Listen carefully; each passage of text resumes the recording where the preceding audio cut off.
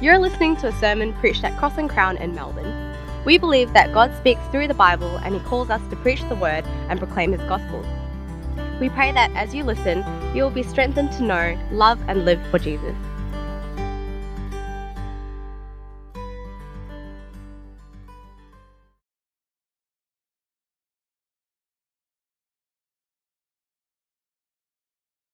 Well, let me ask, when was the last time you felt powerless? It's the question that you guys asked each other. Before, I wonder what you said. We'll get there in a moment, but I wonder, would you believe me if I said that I've seen an evil spirit? Would you believe me if I said that I've seen an evil spirit? It was about 15 years ago, actually. I was back in Penang in Malaysia to visit my family. And when I arrived, I noticed something wasn't right. Everyone was acting just a little bit strange, and I quickly discovered that my cousin wasn't well. In fact, according to my family, he was possessed by an evil spirit. Now, to be honest, I didn't quite believe it when I first heard it. I've grown up in Melbourne my whole life. It's not every day here that you see someone spiritually possessed. Until you do. His body contorted. His voice changed. His eyes flickered. He screamed and shrieked, and the voice that spoke didn't sound like his. And can I tell you, in that moment, my 21st century, post-Enlightenment, Western worldview was kind of going a bit of haywire, right? But here's even the weirder part. While I was trying to make sense of what I was seeing, our Indonesian housekeeper wasn't fazed at all. She looked at me and said, this isn't, well, she didn't say this to me, I can't understand Indonesian, right? But she said, this isn't strange. This happens all the time back in my kampong, in my village. And I'm just standing there going, this doesn't make any sense at all. It's fascinating, isn't it? I mean, in Australia, it's crazy to believe the supernatural. We wouldn't say it publicly, would we? I mean, we don't believe in magic and fairy tales. No, we're educated. We're advanced. And extremely arrogant. Because 84% of the entire world population actually believe in a spiritual reality. So if you're a pure materialist, if you believe that this world is nothing more than atoms and molecules, then you're on the wrong side of the world. You're on the wrong side of history. You know, most cultures in our world are ruled by fear and power. They're gripped by fear of evil spirits and grasp for power over them. Maybe you've seen people that you know, maybe your own parents or family, friends, gripped by that fear and power worldview. I'll tell you how you can tell, right? They set up a statue in their house to ward off evil spirits. They pay thousands of dollars for a strange man to rearrange their furniture to bring good luck.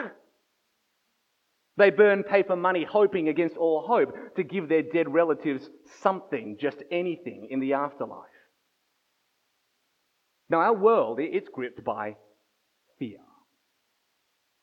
Last week, we restarted our journey through Mark's Gospel, didn't we? And we sought to answer that question, what king is this? What kind of king is Jesus? And we saw that Jesus is the beloved Son of God and the suffering Son of Man. We saw something of His glory and something of His love. And today, in the second half of Mark 9, we're going to see something of His power. What kind of king is Jesus? Let me tell you. He is the king with the power over every spirit. He is the king with power over life and death. Now, for those of you taking notes, you'll be glad to know it's a classic sermon today. 3 points each starting with P. The problem, the prayer, and the power. There you go. Number 1, the problem. I have to tell you, when I was looking at my cousin who was spiritually possessed, I felt terrified. I felt powerless. This was a problem so out there, so otherworldly that, let's face it, none of us knew what we were doing. None of us had the power to fix it. We did everything that we could. We called his friends to reason with him, doctors to treat him, the local Pentecostal pastor to exorcise him, but whatever we tried simply didn't work. No one had the power. It's something of the situation of the disciples here in chapter 9. They're confronted with a problem so dark that they had no power to fix it. What happens? Verse 14. Jesus and his 3 disciples come down the mountain of glory. And where do they go? They descend into the depths of spiritual darkness. And when they arrive, they see the other disciples arguing with the scribe as a whole crowd looks on. And as soon as the crowd sees Jesus, what do? They run to him in amazement, probably hoping that this man will fix the unfixable, that this man has the power to solve the unsolvable. So Jesus asks them, "What are you arguing about with them?" But before they can respond, a father calls out from among the crowd, and he tells Jesus about his son. You see, just like my cousin, this young boy is possessed by an evil spirit. But unlike my cousin, who would shriek and scream, no, this boy is rendered entirely mute and entirely deaf. The sheer extent of this boy's possession is so terrifying, and it strikes fear into the heart of his father. Look at verse 18. Whenever it seizes him, it throws him down, and he foams at the mouth, grinds his teeth, and becomes rigid. You see, if you live in a fear-power world, you can't get more fearful than this. The problem here isn't merely physical, is it? No, it's not even mental, it's not even emotional. No, Mark tells us this problem is spiritual. There is a dark, wicked, demonic, and satanic power that has possessed this boy. If you were his father, if you were his mother, how would you feel? I can tell you, I'd feel terrified. I would feel powerless. I would wonder to myself, who in the world can free my son from a power so dark and so demonic? Who has the power to defeat evil itself? And then you hear of a man named Jesus. That this man is traveling around, healing the sick, casting out demons, proclaiming the kingdom of God and the end of evil. And you think to yourself, maybe, just maybe he has the power. Maybe Jesus has the power to save my son. So you search him out. And you can't find him, because apparently he's up the mountain, but you find his disciples instead. You find the disciples who, back in chapter 6, had driven out many demons before. So you think to yourself, well, they've done it before. Surely they can do it again. If they did it for that man's son, surely they can do it for my son. Just picture it.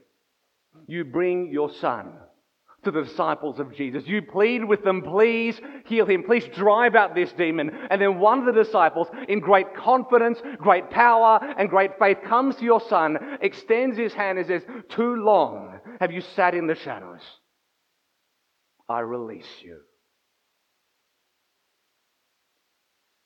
Nothing happens. Maybe you've seen videos like this, people performing miracles. Let me do it again. Nothing happens. I'll come back later. Maybe then it'll happen. But still, nothing happens. The evil spirit is still there. See, if this mute spirit could speak, he would simply laugh and say, "You have no power here." Verse 18 ends with these powerless words. "I asked your disciples to drive it out, but they couldn't." Literally, they did not have the power. So as a father, here you are. Your son is gripped by the darkest of spiritual powers, and there seems to be no greater power that can set him free. Surely you'd feel terrified. Surely you'd feel powerless. And surely we've all confronted problems like that, haven't we? Maybe not exactly like this, I hope not, surely. But problems that we simply haven't had the power to overcome. Could have been a physical injury, a mental illness, but let's face it, the worst of problems feel far darker than that, don't they? The worst of problems feel like there's something even spiritual about them. As if the whole world is set against us, as if no one has the power to change our lives or to save us. That's the sort of problem that this father is facing. But it's not just the father, is it? It's not just him who has a problem. No, Jesus' disciples, they have a much bigger problem. Why can't they drive out this evil spirit? They did it back in chapter 6, didn't they? So what were they doing then that they aren't doing now? Why do now they not have the power? And it's right there in verse 18. They do not have the power because they do not have faith. They do not have power because they do not have faith. You see, friends, faith lies at the heart of this passage. Let me step you through it. Keep your Bibles open. In verse 19, Jesus calls the people an unfaithful generation.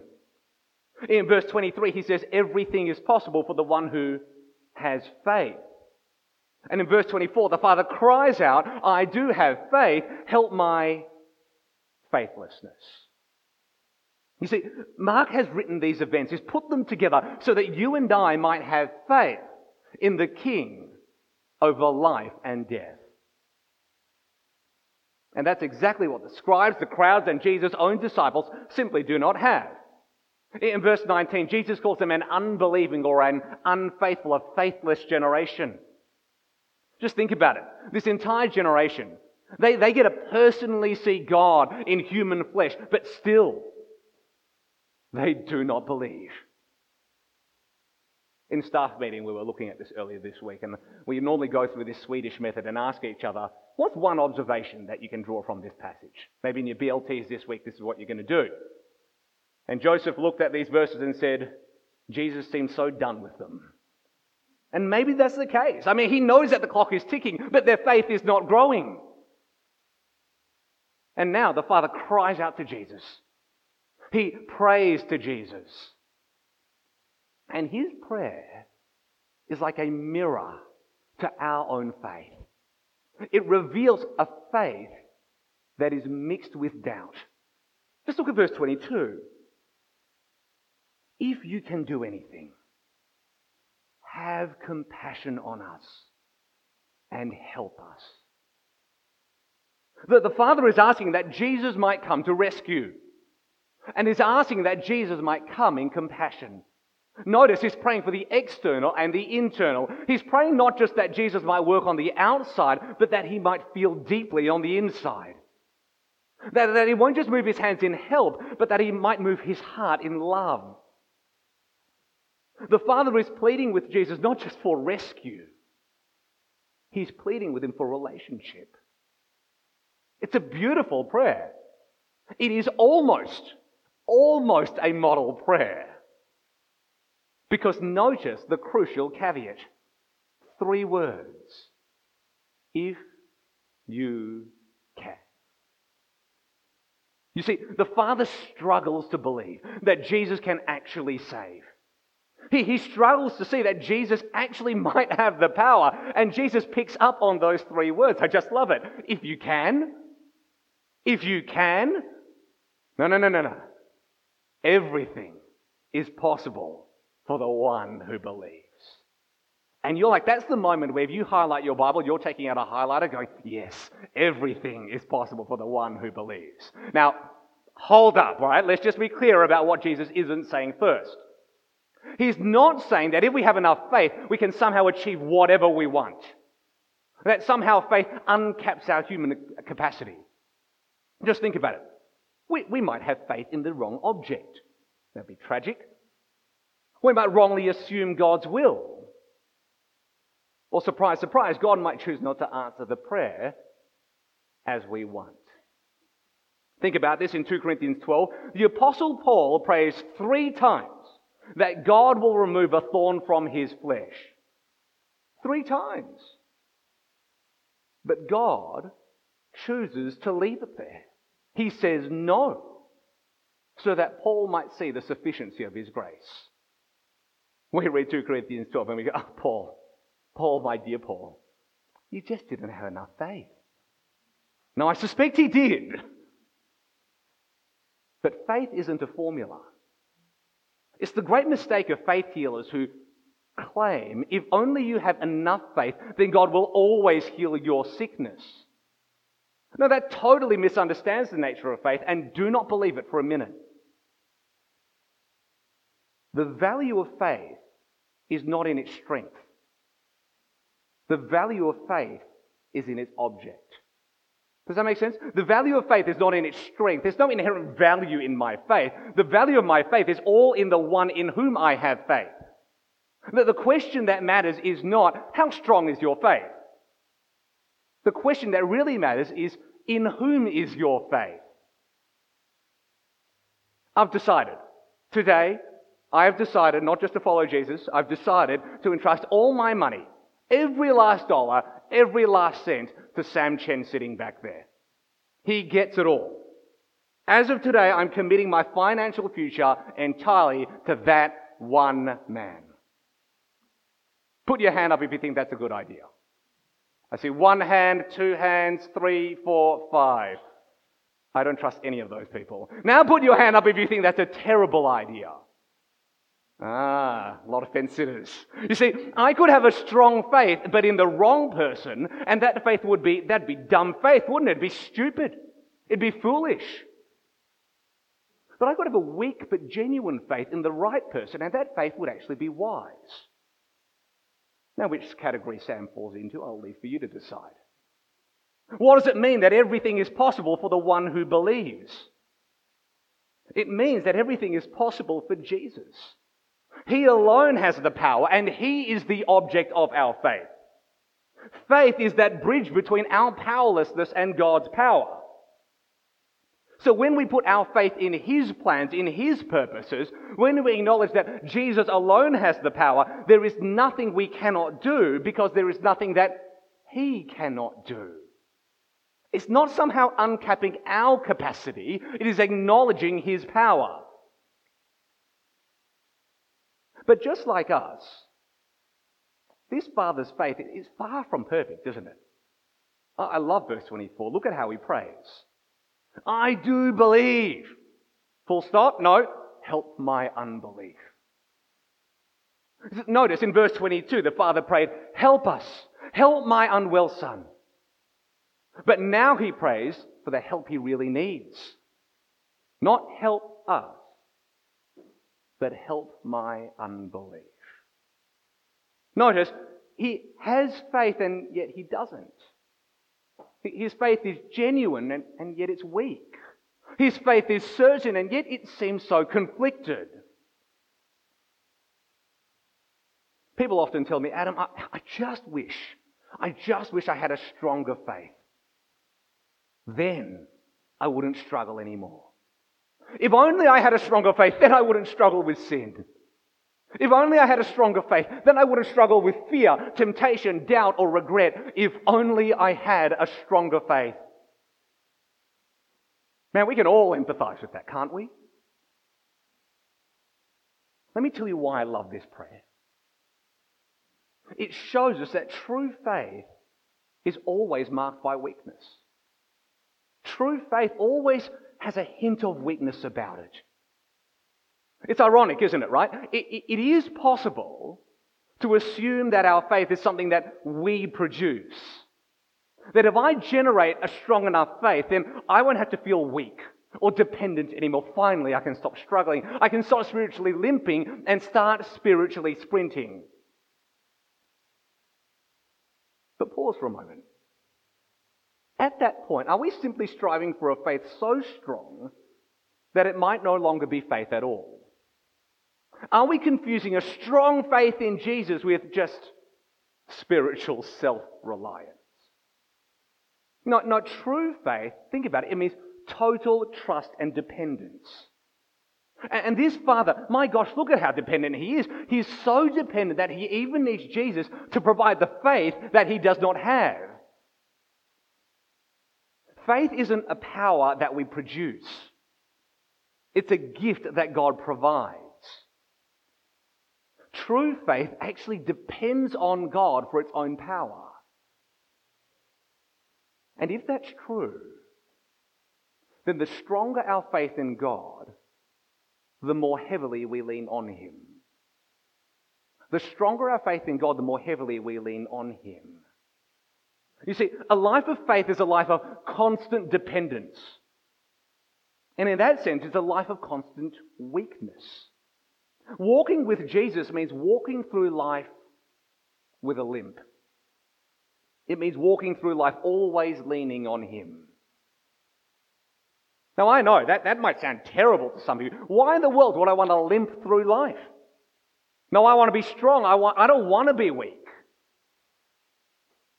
I suppose you're right. Unless, of course, you don't have the power. You see, it's only when he reaches the point of total powerlessness that this father sees the freedom of faith in Jesus. You see, when we depend on Jesus, we don't have to depend on ourselves anymore. There's a remarkable freedom in it. We don't have to trust in a power that we simply do not have. No, we can trust in the power that Jesus gives. I do believe. Help my unbelief. That should be the prayer of every Christian every day. Well, what happens when this father casts his lot in with Jesus? What happens when he fully trusts in this king, even with all of his weaknesses and imperfections? Jesus works his power for our good. Look at verse 25. What does he do? He rebukes the unclean spirit and commands him, "Come out of him and never enter him again. I will draw you as poison is drawn from a wound." But the evil spirit does not go quietly. If he could talk, he would simply say, "If I go, the boy dies." And that's exactly what it looks like. The spirit leaves the boy, but in verse 26, his body becomes like a corpse, so that many say he's dead. You see, on the outside, it looks like the evil spirit is won. It looks like Jesus has no power greater than his disciples. It looks like Jesus is just like them, that Jesus does not have the power. But look now at what Jesus does. He doesn't just heal this boy. No, he does something far greater than that. He resurrects him. Just notice the language of verse 27. But Jesus, taking him by the hand, raised him, and he stood up. Friends, this is resurrection language. That verb, he stood up, is literally, he rose, he resurrected. The very same word that the New Testament uses to describe the resurrection of Jesus. Can you see what's happening here? Jesus is exercising his power to do something far greater than merely heal this young boy. He's not even exercising a greater power over the forces of darkness. No, he's exercising the greatest power over the forces of death. He's making the dead live again. This is not merely healing power. It's not even saving power. No, this is resurrection power. And it's a preview of what Jesus himself will experience. You see, just like this young boy, Jesus will die. And it won't simply be a physical death. No, he will endure something far greater and something far darker. He will suffer the wrath of God for the sins of the world, the spiritual judgment of God poured out on this one man. And on the outside, it will look like Jesus has lost, like hope is gone, like evil has won. But the very same resurrection power which raised this young boy, can I tell you, it will raise Jesus as well. 3 days after physically dying, Jesus will rise from the grave and defeat the power of death. The dying and rising of this young boy points to the dying and rising of Jesus himself. And Jesus died and rose so that, get this, you and I might die and rise with him. This young boy, here's a picture of what Jesus will do for all of us who have faith in him. The King with power over life and death will give us his resurrection power. He will die to bury our old lives that were at war with God. And he will rise to give us new lives that are reconciled to God. And all we have to do, All we have to do to receive that resurrection power is to pray in faith. That's why in verse 29, Jesus tells his disciples, this kind, that is freedom from sin and evil, can come out by nothing but prayer. What did the disciples have in chapter 6 that they do not have now? How have they gone so far wrong now, 3 chapters on? They did not pray. They did not have faith. You see, prayer is the greatest expression of our faith in God. Prayer empties ourselves of all pretense of power. It casts ourselves on the power and the promises of God.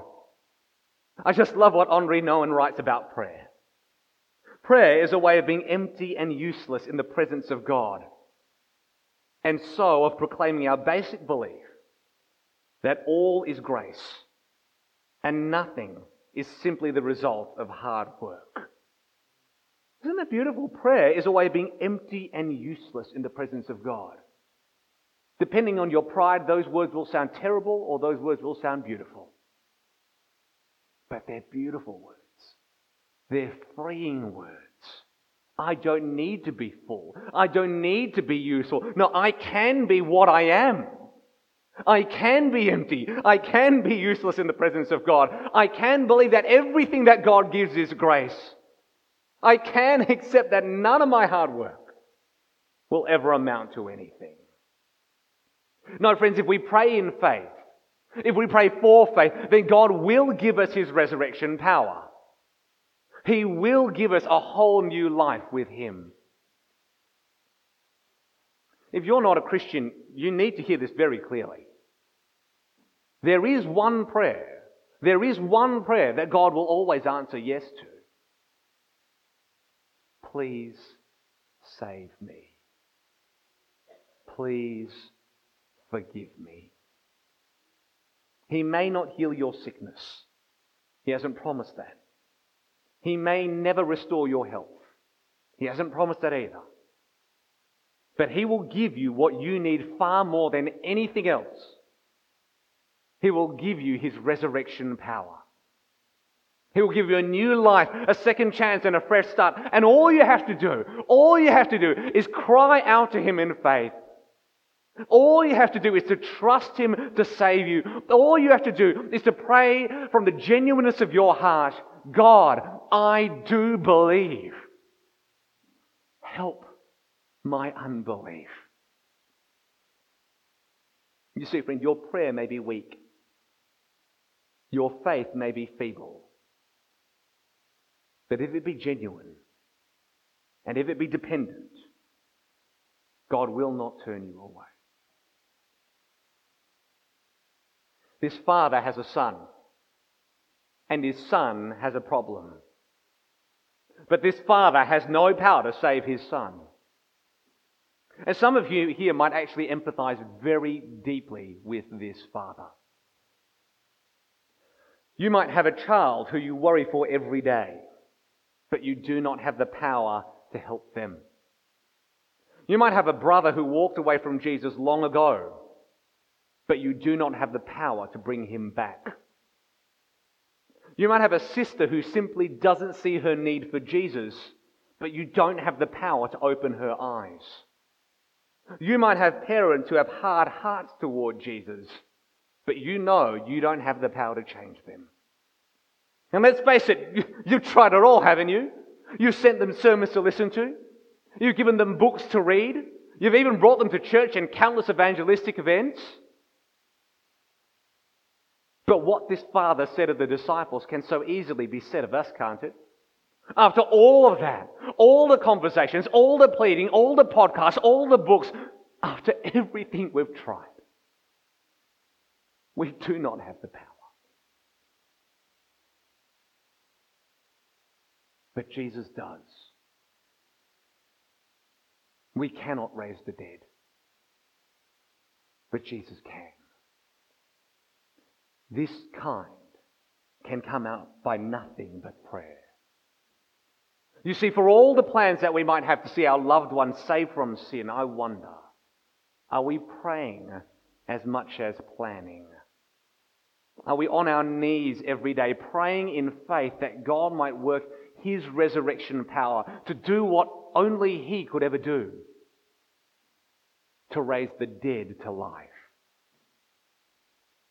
Augustine, or Augustine, depending on your pronunciation, was an African bishop from the 4th century.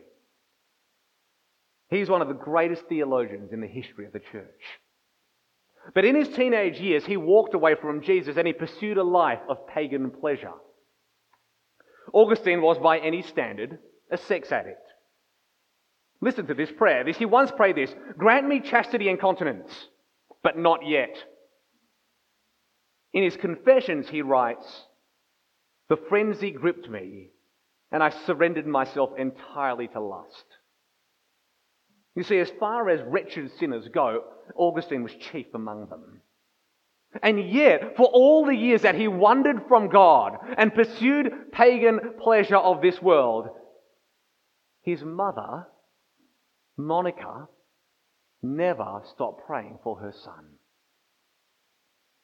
Let me ask, what's the longest you've ever prayed for someone? A week? A month? A year? Monica prayed for her son for 17 years. 17 years she prayed that her son might return to the Lord. She later told her son, "There was only one reason, and one reason alone, why I wish to remain a little longer in this life. And it was to see you become a Christian." And after 17 long years, through the prayers of his mother, he did. You see, she understood what Jesus says here in Mark 9. This kind can come out by nothing but prayer. And she is a model for us who so long to see our sons and daughters, our fathers and mothers, our brothers and sisters return to the Lord, risen to new life, saved into the family of God. 17 years. Just imagine at year 9 how she must be feeling. I do believe. Help my unbelief.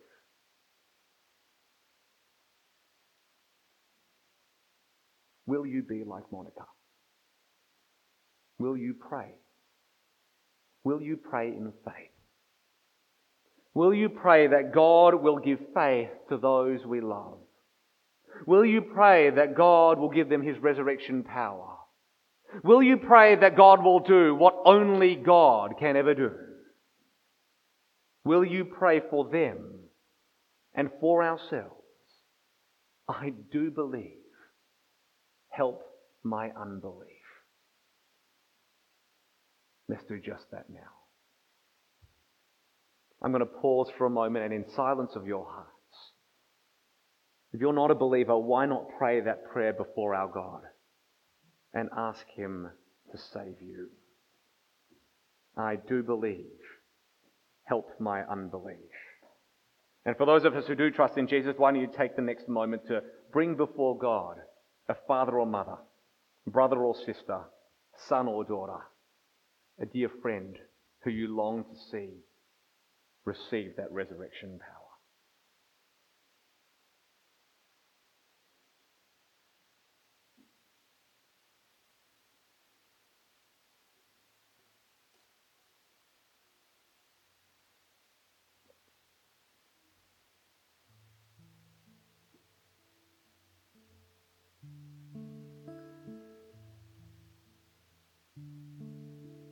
Our Saviour, our Redeemer, Jesus. You alone have resurrection power. You're the only one who's ever done it. You alone can rescue. And you alone can save. So this day we entrust ourselves to you. This day we place our faith in you. And this day, with a faith so feeble, a trust so weak, a dependence so fragile, we cry out to you, Father, We do believe, but help our unbelief. We know we are powerless, but we know Jesus has all the power. And so it's in His name that we bring these things before you, and it's in your name that we pray. Amen.